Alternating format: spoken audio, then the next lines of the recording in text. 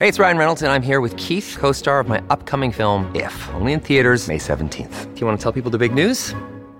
All right, I'll do it. Sign up now and you'll get unlimited for $15 a month and 6 months of Paramount Plus Essential Plan on us. MintMobile.com/switch. Upfront payment of $45 equivalent to $15 per month. Unlimited over 40 gigabytes per month. Face lower speeds. Videos at 480p. Active Mint customers by 531.24 get 6 months of Paramount Plus Essential Plan. Auto renews after 6 months. Offer ends May 31st, 2024. Separate Paramount Plus registration required. Terms and conditions apply if rated PG. This podcast is intended for mature audiences. Listener discretion is advised.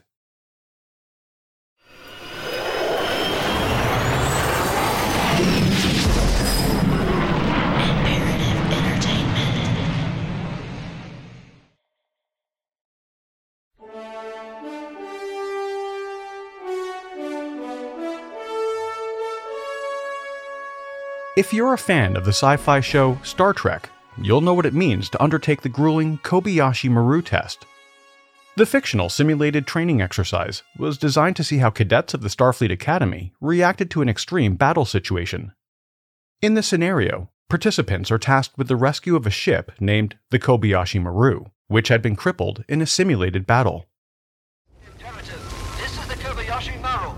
19 periods out of all Tier 6. We have struck a gravitic mine and have lost all power. Our hull is penetrated and we have sustained many casualties. Hull penetrated. Life support systems failing. Can you assist us, Enterprise? Can you... It was considered the ultimate test of decision-making and creative problem-solving under intense pressure. To successfully rescue the Kobayashi Maru would mean risking almost certain death, along with the likely destruction of your spaceship and crew. Failure to rescue the ship meant the Kobayashi Maru and her crew would be left to perish. Today, the pop culture reference has become a metaphor to describe seemingly no-win situations. Whether it's something as serious as life and death, or even if it's making a high-risk business decision, the Kobayashi Maru symbolizes what it means to continually adapt and be innovative in the face of adversity.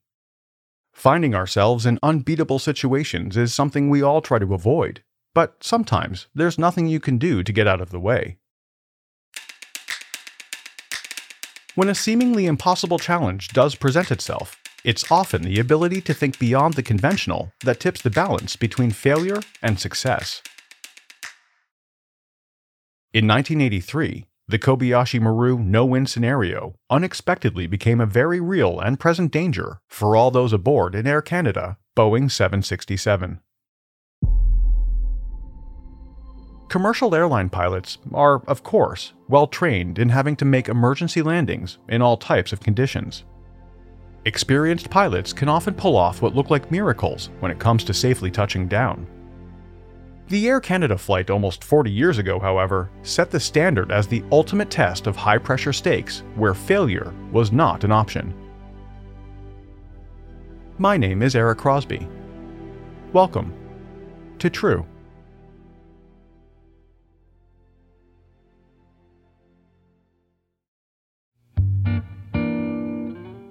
In the spring of 1983, Canada's national airline acquired 4 brand new models of the Boeing 767. The new plane came with high-tech upgrades to the electronic engineering systems and instrumentation. Aviation technology was advancing at an incredible pace, and it was an exciting time for commercial air travel.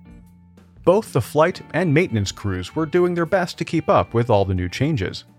Training takes time, especially with tech that did not previously exist, so mistakes can and did happen. But in the airline industry, even the smallest, most simple error can have potentially devastating consequences. On July 23rd that year, Air Canada Flight 143 was scheduled to fly from Montreal, Quebec to Edmonton, Alberta via Ottawa using one of these recently acquired planes. On the flight that evening were 69 people, including 8 crew members. 48-year-old Bob Pearson was the captain, along with his 36-year-old first officer, Maurice Quintel. Both were highly experienced pilots, with countless hours of flight time between them.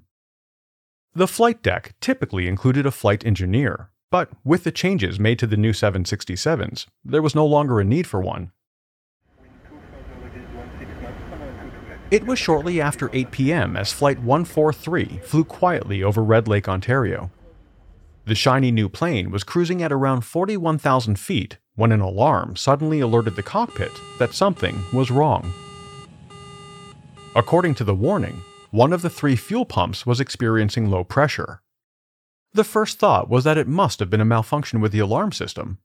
After all, how could one of the pumps possibly be malfunctioning on such a new plane? Before the flight crew had a chance to identify the issue, another fuel pump alarm went off. It too was showing low pressure. According to the flight log, the aircraft had plenty of fuel to complete the 700 miles remaining until they landed.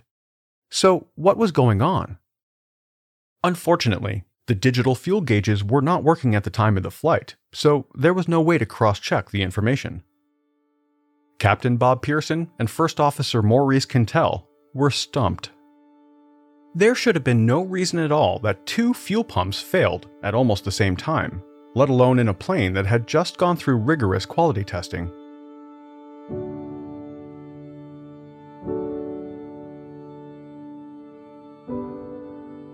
Captain Pearson decided the safest course of action was to divert the flight to one of Air Canada's maintenance facilities in Winnipeg, Manitoba. Once there, the pumps could be inspected to see why they were registering low fuel, not even halfway through the flight. Also, the airport was only 120 miles from their current position, making it an ideal spot for a speedy landing. Air traffic control in Winnipeg cleared the plane for landing, and Captain Pearson prepared the 767 for its descent. The approach was looking routine. Then, the alarm for the 3rd fuel pump sounded. The cabin crew were instructed to prepare for an emergency landing, but they had no idea why. Aside from the alarms going off, the aircraft itself was flying smoothly. It was certainly concerning, but nothing the crew hadn't trained for. That's when the left engine failed. There was no question now that the plane was quickly running out of fuel, but they still had one engine, and that would be enough to get them to the landing strip. Incredibly, as bad as it looked, the situation was about to get a whole lot worse. Without warning, the well-lit instrument panel went dark. A moment later, the sound of the remaining engine faded away.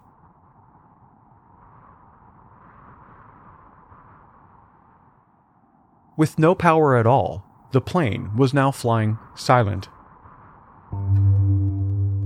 It was still at an altitude of 26,000 feet, but with the loss of both engines, that was not going to last long. In aviation, to resolve an emergency situation, the crew would normally follow clear procedures. In this case, however, there was no checklist for flying a 767 in the event of a double engine failure. Also, with no instruments, the crew may as well have been flying blind.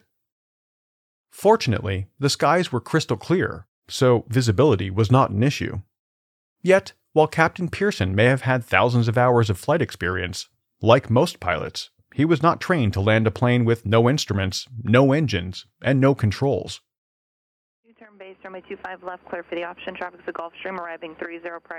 Air traffic control in Winnipeg were monitoring the flight on radar and remained in constant communication with the flight crew.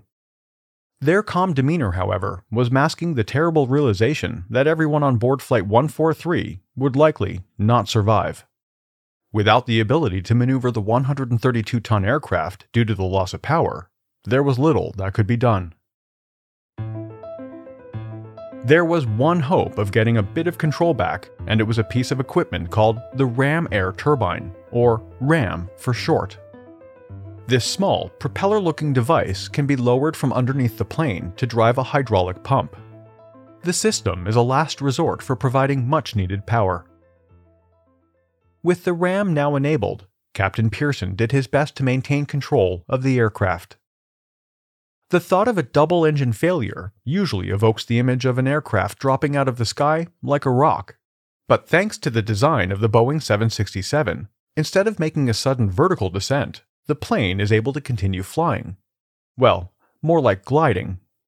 Even though the aircraft was rapidly losing altitude, it could essentially be maneuvered much like a glider. Unlike powered flight, gliders are a type of light aircraft that have no engine. They rely completely on the design of the wings to produce enough lift to keep them in the air. Yet, the 767 with 61 passengers and 8 crew on board was no glider.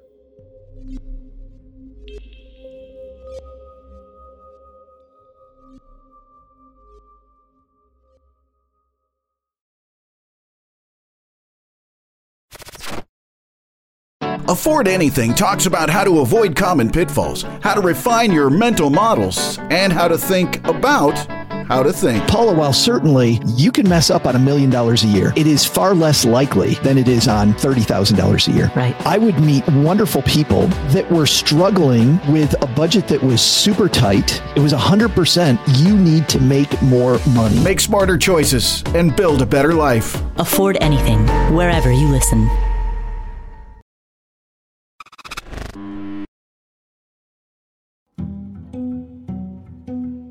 Inside the cockpit of Flight 143, the situation was getting worse, if that was possible. Without basic information like the speed or rate of descent, it was virtually impossible to calculate whether they would be able to make it to the Winnipeg airport. The limited power supply did not include the vertical speed indicator, which was key to figuring out the glide ratio speed. It was not looking good, as the crew announced to passengers they would need to brace for an emergency landing.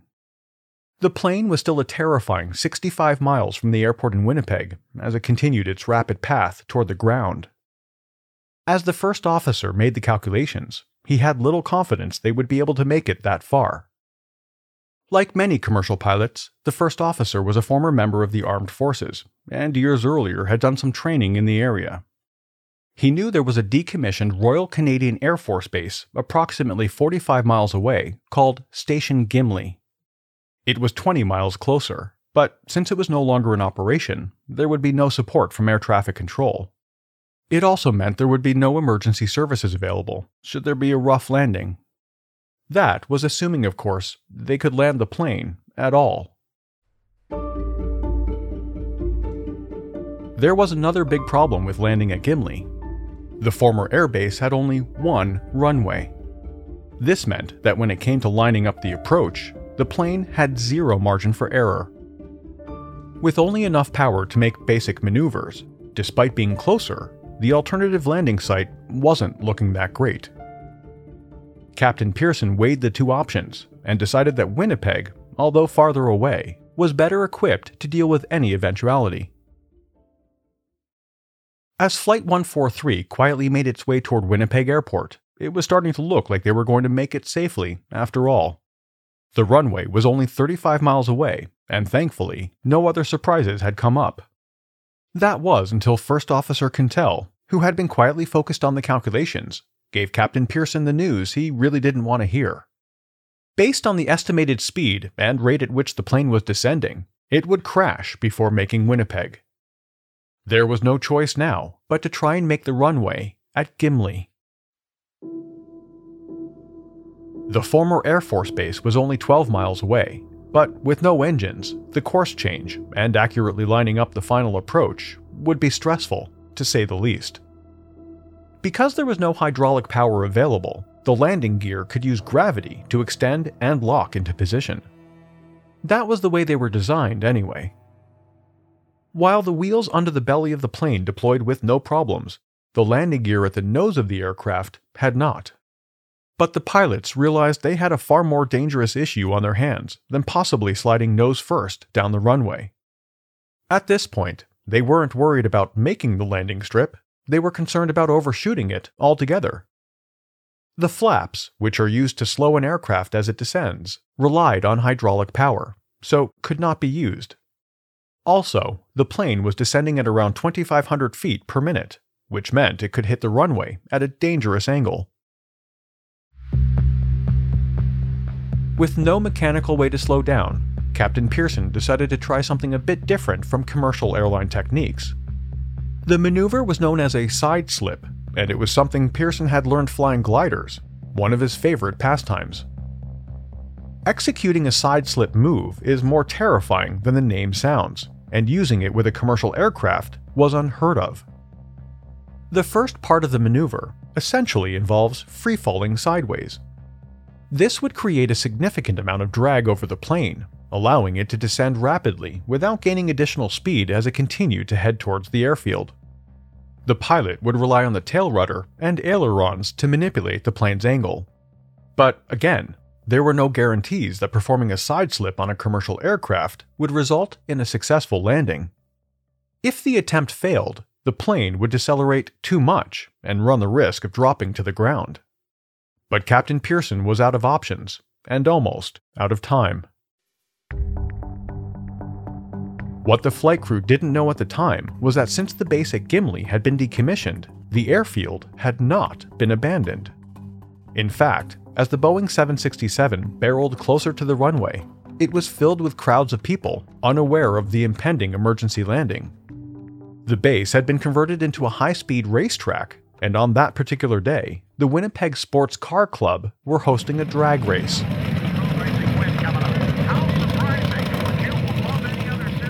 Event coordinators had set up tents along the side of the runway, while cars raced up and down the far end of the airstrip. Other areas were used as parking lots and RV campgrounds. The decommissioned airbase was certainly not abandoned like they expected, and there was nothing they could do about it now. The only hope was that the plane could stop in time, and that would be up to luck more than pilot skill. Like something out of a movie, the large aircraft glided silently toward the start of the runway. While most of the racegoers had no clue what was about to happen, two boys who were riding their bicycles in the direction of the incoming plane were about to get the scare of their lives.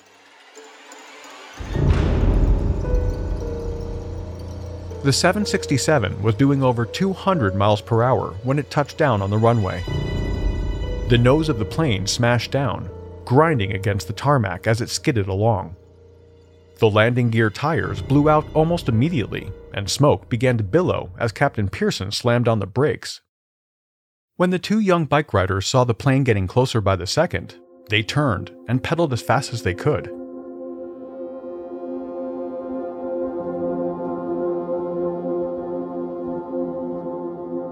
Halfway down the runway, the plane collided with a guardrail, which was part of the racetrack. The drag created by the guardrail, along with the nose of the plane scraping along the ground, greatly contributed to the aircraft decelerating. It had been a terrifying 17 minutes since the nightmare began, but Flight 143 had finally come to a complete stop. Not far down the runway from where the plane finally came to a rest, the crowd of spectators were in shock. As smoke began filling the cabin, the passengers and crew started evacuating down the escape slides. People from the crowd rushed over to assist, many of them carrying fire extinguishers. Incredibly, none of the passengers on board were seriously injured. Aside from some cuts and scrapes, everyone walked away that day. 24 hours later, Canada's Aviation Safety Bureau began its investigation.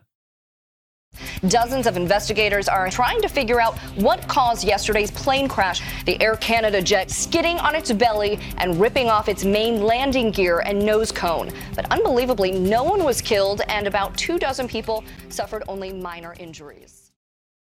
What had caused the sudden engine failure of an aircraft that had just come off the Boeing production line? When investigators drained the aircraft of its remaining fuel, there was less than 17 gallons left. For a plane that had a holding capacity of over 24,000 gallons, it was worrying, to put it mildly. But there was no evidence of a fuel leak, and the tanks were perfectly intact.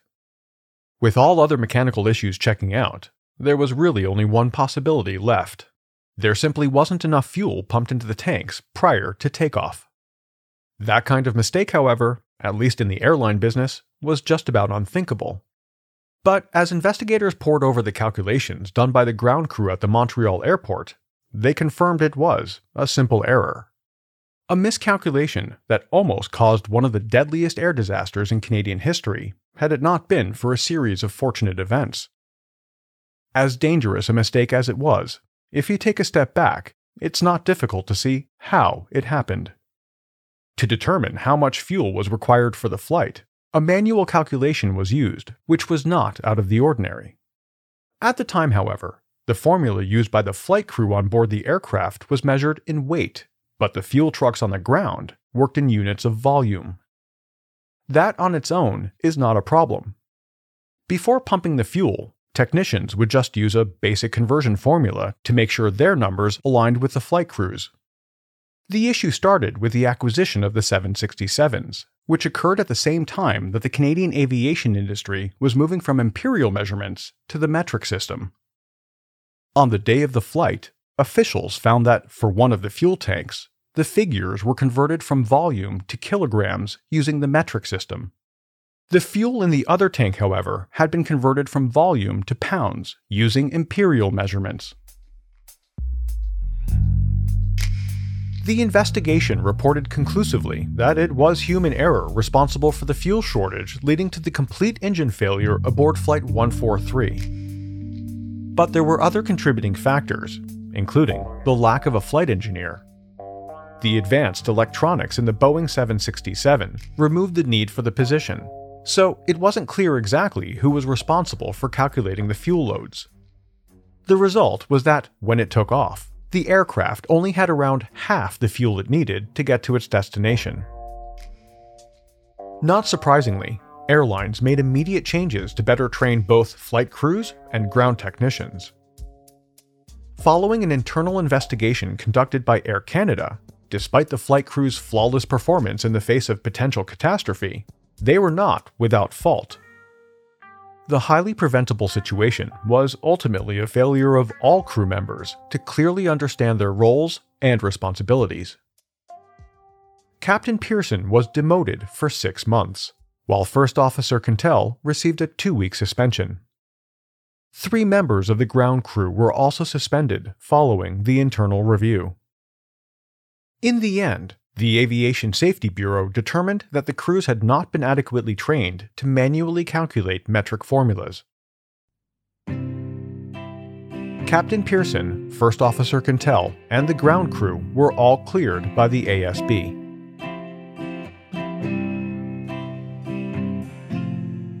Captain Robert Pearson continued to fly for Air Canada until he eventually retired in 1995. First Officer Maurice Quintel was promoted to captain in 1989. Both men have stated that, despite the incredibly close call aboard Flight 143, they will always love flying and have become better pilots for it. Air Canada no longer includes that 767 as part of its fleet, but during its 25 years of service, the plane was given a special nickname. From that fateful day in July 1983, it became known as the Gimli Glider, giving a nod to the out-of-the-box maneuver that saved the lives of everyone on board. The Gimli Glider took its final flight in January 2008, retiring to the so-called aircraft graveyard in the Mojave Desert in California. If you think you can do as well as Captain Pearson, then you're in luck. In June 2017, a museum exhibit opened in Gimli, Manitoba, featuring a flight simulator programmed to recreate the terrifying conditions. If you ever get to test it out, don't be too discouraged. Very few people have been able to successfully land the virtual Boeing 767 during the simulation. Fingers crossed, no pilot ever finds themselves in that situation again.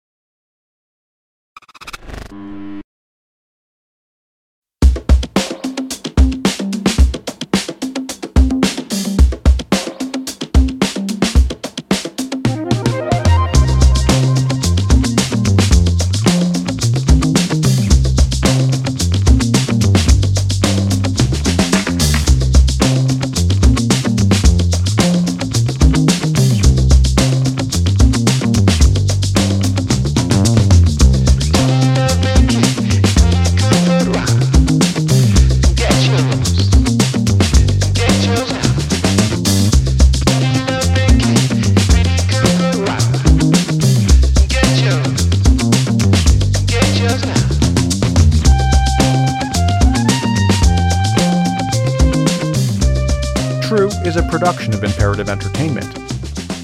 This episode of True was researched and written by Gemma Harris. The executive producer is Jason Hoke of Imperative Entertainment. The cover art and design were created by Jenna Sullivan. True was created and is produced by me. Have any comments or questions? Email us at podcasts@imperativeentertainment.com. As always, a huge thanks for listening. I'll be back next week with another episode.